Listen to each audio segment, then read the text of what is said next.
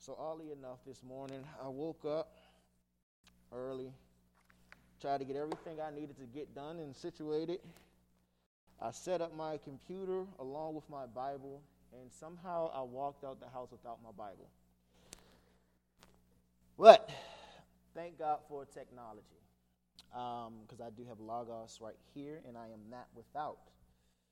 So, my name is Philip Ford. I've met some of you maybe once in life when I was here with, when Virgil was preaching with who is my now wife, Lillian.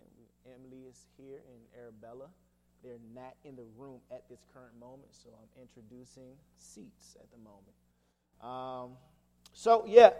I am just thankful to be here at City of Hope to present the Word of God. I am probably a Baptist doctrinally, and I'm probably more rooted in some of those Pentecostal liveliness. So you might see me, you might hear me, it's just passion. Kiddos, I'm not yelling at anybody. I'm just passionate about the Word of God. I'm grateful to be here with my Presbyterian brothers and sisters because it is the gospel that glues us all together. It is the truth of who Jesus Christ is, his death, burial, and resurrection. And the only thing that should divide us is if those doctrinal truths that are pivotal to salvation are altered, is that if they're not, there's no alterations, if there is no clarity, then I think that there is divide. But if there is clarity on what the gospel is, if there's clarity on who Jesus is, that he is God in the flesh, that he came to take on the sins of humanity because we could not. He paid the price that we could not pay. If those things are what we all agree upon, then we are brothers and sisters in Christ. The title does not matter. And so, over the last couple of weeks, I have been in a bit of a weird phase of life. I'm a PhD student. We have a 3-month-old child. I'm with another 9-year-old. We just bought a house. We have a puppy, too. So you can just kind of see that it's just a lot of chaos going on in my home. And by God's grace, we have been able to sustain and to keep going forward. And I've been thinking about what to preach. And God stopped me one day and said, hey, you're asking me what to preach. However, you yourself haven't been spending any intimate time with me. You've been so busy with the cares of life, trying to love your family, trying to provide for your family, but you have not been connecting with me. And so that is what I'm preaching about today. It's intimacy. So I'm going to pray, and then we're going to see what God is saying. Father, we thank you so much for this day. We thank you for your grace.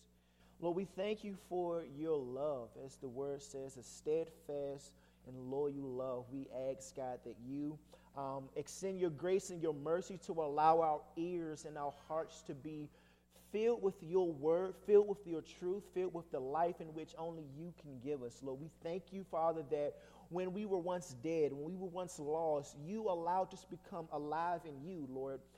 When we turned from death to life, you were there with arms wide open as the prodigal son when he came to himself and ran back home, Lord. Your love remains the same. So Jesus, help me. Help me because I am just a broken person who have been saved by grace. I am just a mouthpiece, God. I'm just a vessel, an instrument of yours, an instrument of righteousness, an instrument, Lord, that desires to be used. I am the clay. You are the potter, Jesus. And give your grace. In your name we pray. Amen. So we constantly in the Christian faith, spiritual growth is at the top of the sermon list for most pastors, most preachers of the gospel. It is spiritual growth. When we are in the church, we always talk about going from spiritual milk to solid food, and we come up with a lot of analogies from that. We talk about how Arabella, my baby, she's eating spiritual milk or physical milk right now, and then one day she'll be able to munch down on some steak, and those are kind of the analogies that we get all the time. It's somewhere around food. We all love food. That's the one thing that society can agree upon is food and music. Music and food, and I just learned that beer is another one throughout history. It's weird, and I read this book for school, and it's just weird how beer has been able to bring people together. It's weird, but those three things typically bring people together, and so we use them all the time in sermons, and so I think that spiritual growth and maturation is pivotal to the Christian walk. We pray, we fast, we preach, we teach the Bible. You go to certain churches, you might see somebody running around in a sprint. I'm not for that, but hey, it happens. And so we are always trying to move forward with the Lord in a way in which I think sometimes we miss. We miss what that looks like. We take communion. We are happy about converts. When people express faith in Christ, and that's why when we have this Billy Graham model of it, when you just give this, say this prayer, send this prayer, you have thousands of people standing and coming to the altar, who typically come to the altar the next week and might come back the week after that. Something is missing. We baptize in the name of the Father and the Son of the Holy Spirit. I got baptized when I was a child, and, I went down a double and came up a wet one. Because I did not know the truth of the gospel, I did not have authentic intimacy with the Lord. And we seldom talk about intimacy with the Lord. We talk about intimacy in marriage and relationships and different things of that nature. And so a single person might be in the room and they're like, can I experience true intimacy because I'm not married? And we say intimacy with God, but we don't clearly define what that looks like. We don't dive in and just explore the depths of what that looks like. Millennials and Gen Z are leaving the church at alarming rates. Some of the children here can grow up and try to leave the faith if they have not learned what true intimacy is with the Lord. And it's something that a young person can grasp. Because I talk to my daughter sometimes, and there's this boldness with children that I don't think we recognize often. My daughter would talk about how somebody said God isn't real, and she said, God is real. If you look at the sun and the moons, God is real. Who made those then? She stands on the faith, and there's this level of intimacy that I think that God wants us to explore that is childlike. And it's okay to be an adult and have childlike tendencies, because Jesus himself said, do not forsake the little ones from coming near to me. Let them come near to me. Jesus grabs a child, sits him right here, and then gives this sermon that says, any one of you that leads this young person astray, the rest is pretty bad. So we're going to be looking at Psalm 63. David writes Psalm 63 as he flees from Saul, remaining in the stronghold of the wilderness as Saul seeks him daily. Yahweh preserves David because he would be king, and nothing would stop God's plan. Or another possible situation could be David as king running from his son Absalom. One thing we can agree upon is that David was on the run often. After his sin with Bathsheba, things tended to go downhill for David in a physical sense. But with that physical sense, God expanded in his grace and his mercy because David understood and knew authentic intimacy with a loving father. And so despite what David was going through, I believe Psalm 63 gives us a great insight of what it looks like to have authentic intimacy with the Lord. Because I think that when we have this intimate relationship with the Lord, well, our spiritual growth and what that looks like, it grows. When we're intimate with the Lord, well, we're not divided about who's Presbyterian, who's Baptist, who's Reformed this, who's that. Doctrine is great. We need to have sound doctrine, but that should be the most important thing. Not the title behind, I am Presbyterian, I am whatever it may be.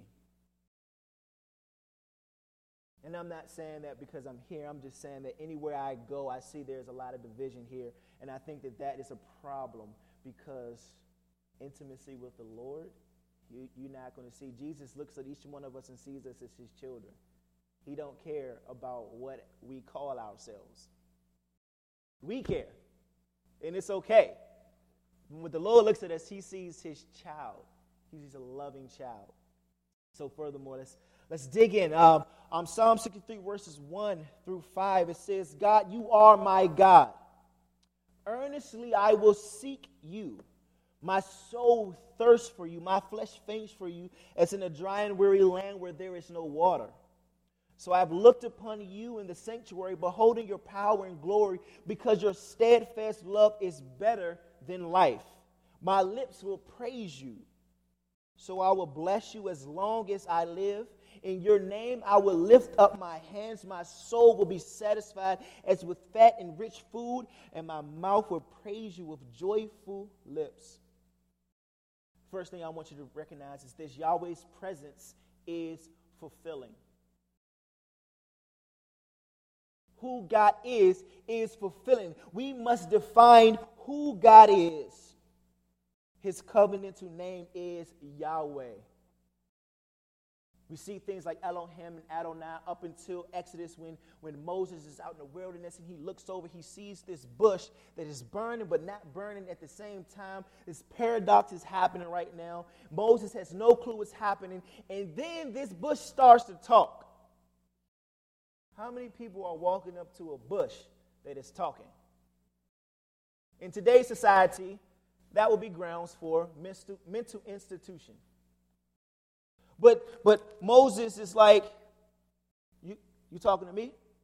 The bush is like, yeah, I'm talking to you. Take off your shoes because this is holy ground. Think about that for a moment, right? And then he gives his name. He says, I am who I am. So we must understand that he is, he was, and he will always be. That is what the name of Yahweh means. He is pre-existing, self-sufficient, and self-sustaining. Say that again. His name means that he is pre-existing. He is self-sustaining. He is all-sufficient. In and of himself, he is all three of these things, and the list could actually go on. But I think that it will be a whole nother sermon just to talk about that. And I don't even have enough time. The world doesn't have enough time, honestly, to really get down to the root of that. So I think that that's one of the first things that we recognize is when David is here, he's saying, God, you are my God. He is literally saying, this is who you are. You are the pre-existing, the self-sustaining, and the all-sufficient one. You are the person who I am seeking as my soul is thirsty. How many of you have been thirsty before? Thirsty typically triumphs over hunger. When you are thirsty, you begin to feel slow. You begin to feel just not good on the inside. And how many of you had that good glass of water after you've been thirsty? You might have been at the amusement park or out at the farm, and you're having fun on that hay ride, and you realize, oh man, I am thirsty.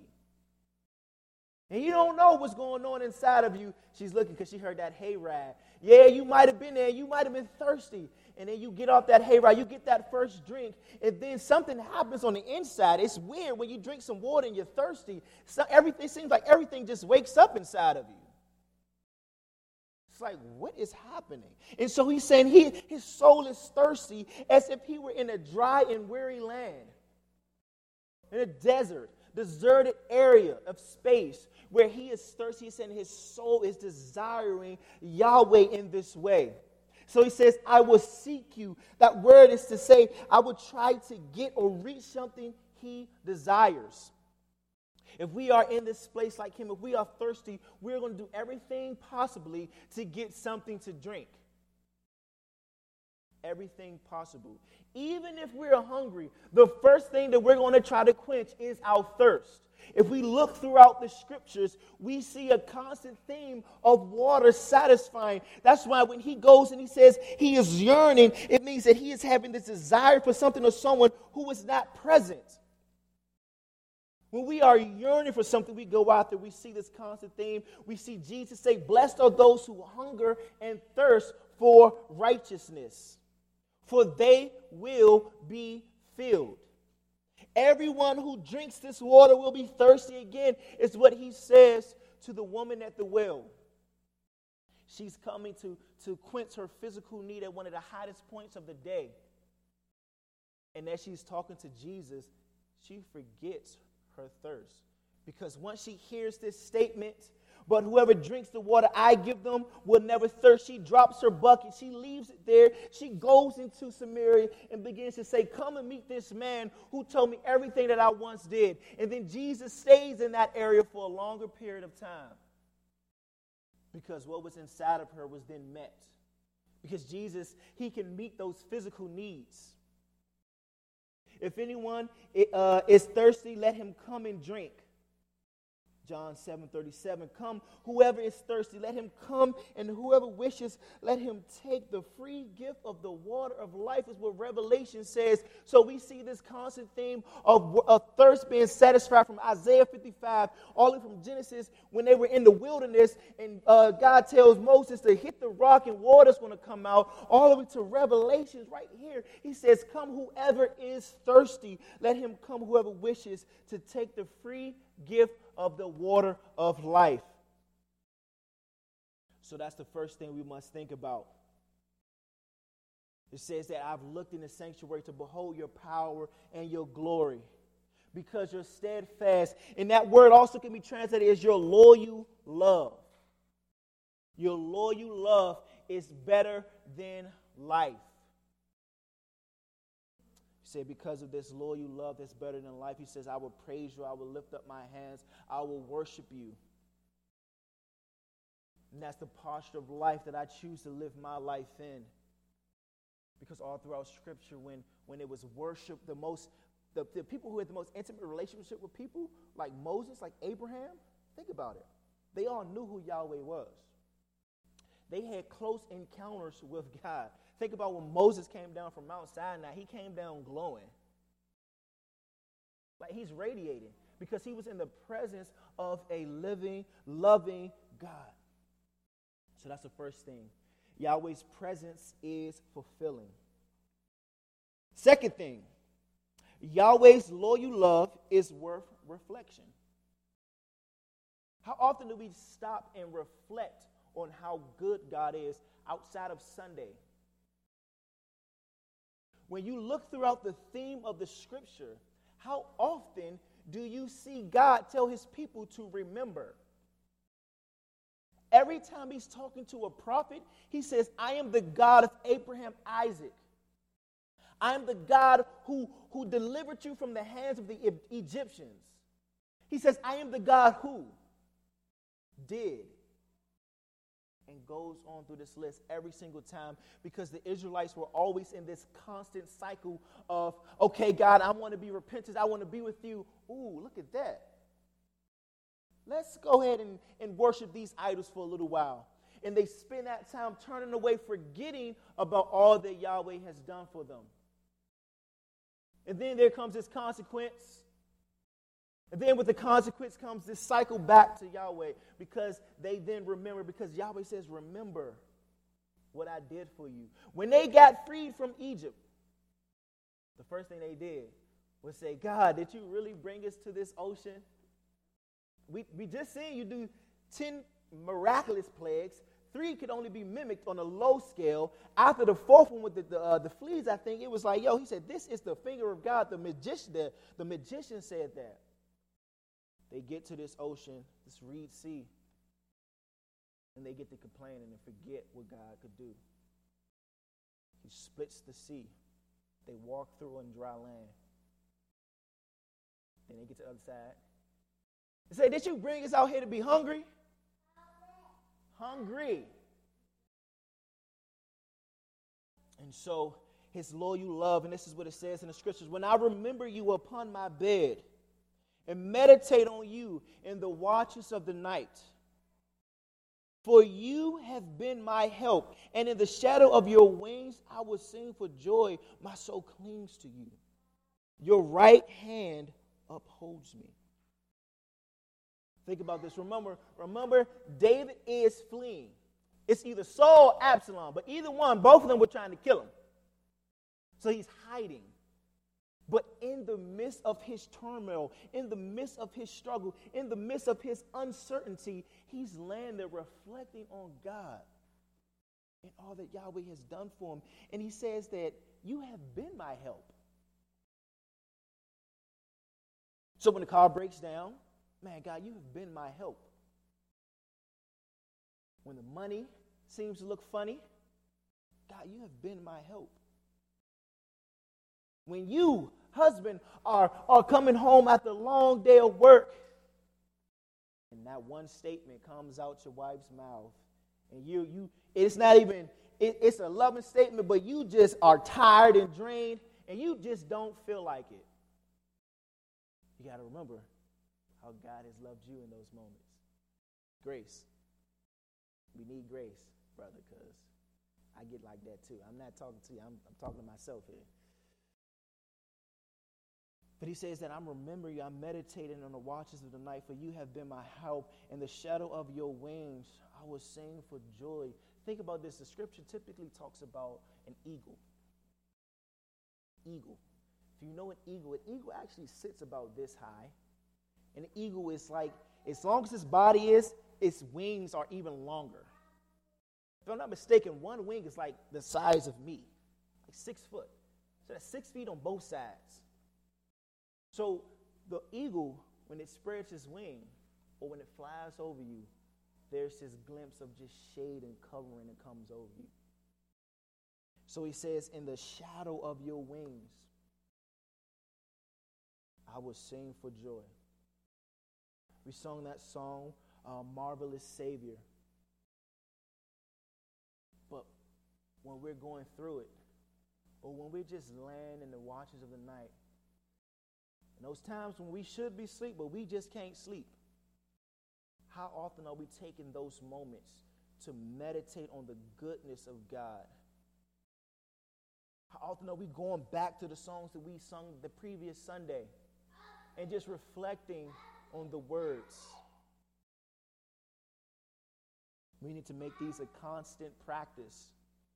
Because again, we can talk about spiritual growth, but these things help initiate intimacy with the God of the Bible, the God of the universe, the God who spoke everything into existence. We have images, we have pictures, we have movies now of all that God has done. We are without excuse for real. Now, Paul might have said it in Romans, but now we are like without excuse. I'll just throw that out there. Side note, there's this great thing, it's called The Chosen. Watch it. It would just just open up your eyes to the Lord. And so anyways, back to it. That was to meditate, to reflect deeply on a subject, or a thing. The world, this New Age spiritual movement is moving people into meditation. And sometimes I think that what happens is Christians, because we think Buddhist and Hinduism, and we're like, oh yeah, we can't meditate. But it's like, no, well, we should be meditating. We should just not be doing it as they practice. We should be reflecting deeply on all that God has done for us. And when we pursue him, we should open our hearts to whatever he is allowed in our paths. A closer translation to this passage would be, my soul kept close after you. This inner being, he's talking about his inner being. Inner being is thirsting. His inner self is keeping close to Yahweh. It's not just that physical, it's the spiritual, it's the soul. It's every fabric of a person's life.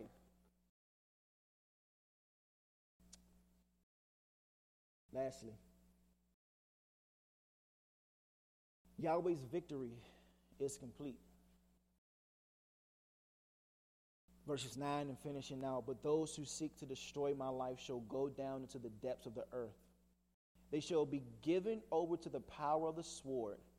They shall be a portion for jackals. But the king shall rejoice in God. All who swear by him shall exalt, for the mouth of liars will be stopped. The constant theme here is reflecting on God and praising God for all that he has done, despite everything that's going on. He is being pursued, and based off his reflection of God, he sees how victory has always been upon his hands. Now, if you don't know David's track record, the Bible says that David was a man of war. That's why he couldn't build the temple.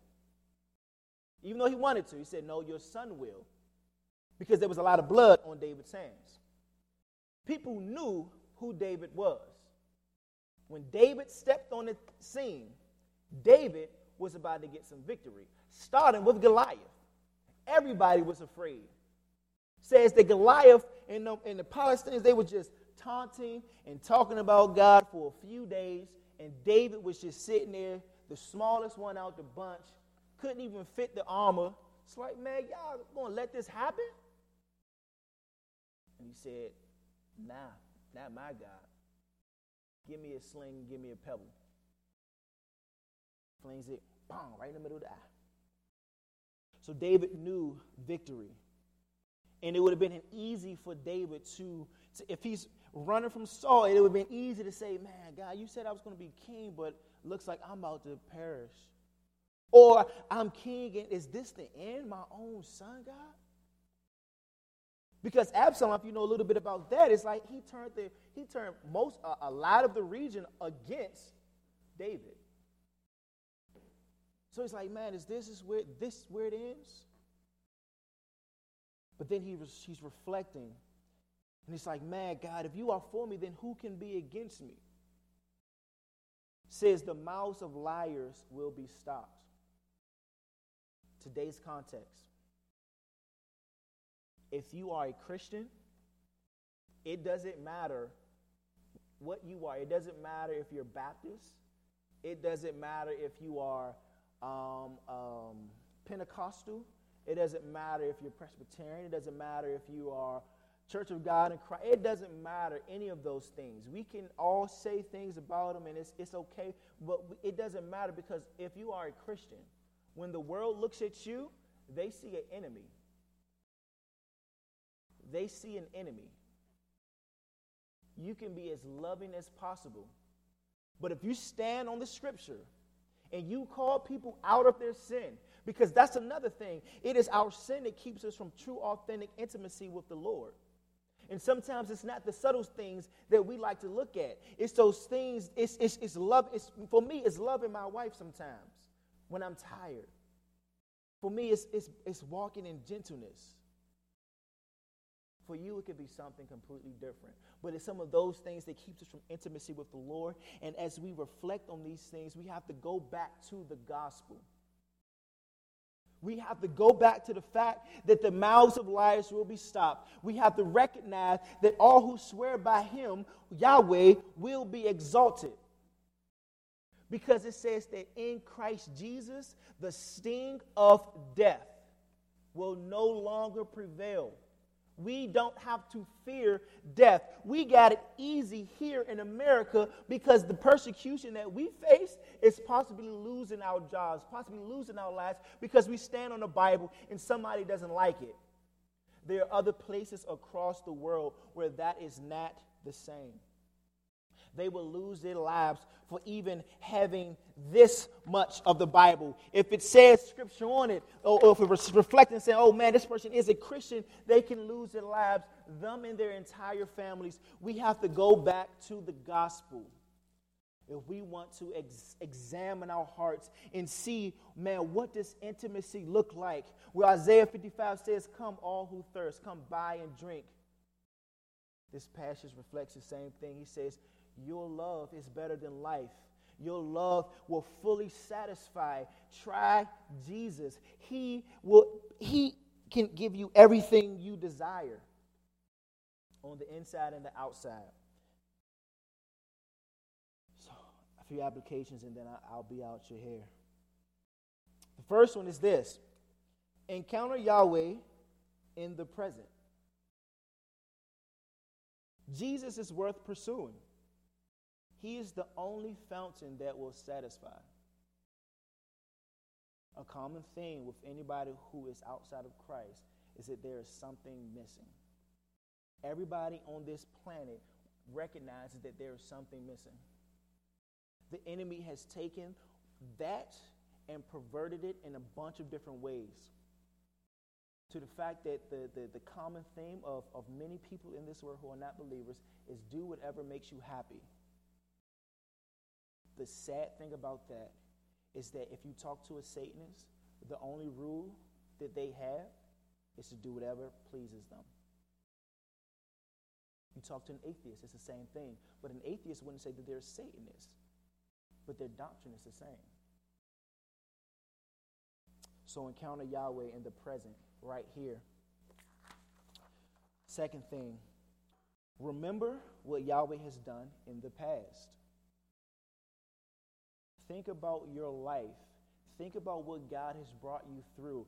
Think about the scripture, what God has brought his people through.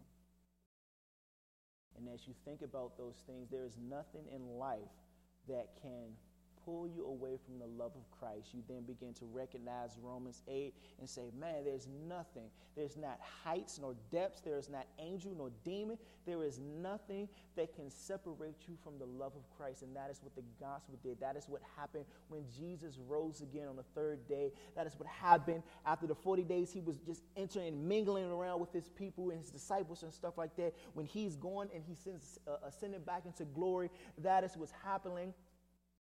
He is showing us that there's nothing that's going to be able to separate us, because I got up out the grave and here is the proof. Last thing, reflect on what God is promising for the future. City of Hope is the name of the church. It's an excellent name because we have a living hope. We have a hope that says that there will be a day where there will be no tears, no crying, there will be no falling down and getting a boo-boo. There will be any destruction or sinful thing that we could think about. Sin will be completely done away with. Every ounce of it. Even the hidden wickedness that goes on inside of our hearts. Because though I don't believe that we have a sin nature, I do believe that the residue of sin still affects us. I don't believe that anybody in this room is sinless. By God's grace, we can just sin a little bit less every single day. So think about those things. Think about those three application points. Encounter God in the present. Remember what Yahweh has done in the past. And reflect on God's promises for the future. Because if we remember, Yahweh, his name, means that he is pre-existing. It's past. He is self-sustaining. That's present. He's all-sufficient. That's future. He exists outside of time, so he can exist in the past, future, and present, all at the same time. It's a weird paradox, but we are all existing in that time too. It's always the past. It's always the future. It's always the present. God does it perfectly. And we can reflect on those things. Let us pray. Father, we thank you so much for your grace. We thank you, Father, that we are able to just have an intimate relationship with you. The one relationship in this world that will always satisfy is with you. By your grace, God, you have given us marriage to encounter intimacy with another person, but you have also allowed us to build friendships of true, authentic intimacy. So, Lord, as brothers and sisters in Christ, every knee will bow down, every tongue will confess that you, Jesus, are Lord. And because of that confession, Lord, we can build an intimate relationship with one another. From different backgrounds, from different regions of the world, different ethnicities. Lord, we can all be intimate in you because we are intimate with you, Jesus. So help us. Search our hearts, Lord, and if there's any wickedness within inside of us, Lord, we ask that you call it to the front. Bring it to the light so that we can sit it at your altar, God, so that we can sit at your feet and just dwell in your presence. Better is one day in your court than 1,000 elsewhere. So, Lord, let us go home and let us reflect on how we can grow in our intimacy with you. How can we continue to build upon what we have already established with you, too? And take it deeper, Lord.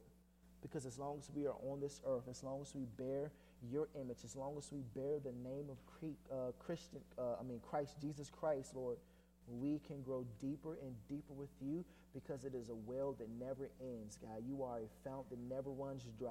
Lord, you are just a well of life and living water. So, Lord, let us continue to just chase after you. In Jesus' name I pray. Amen.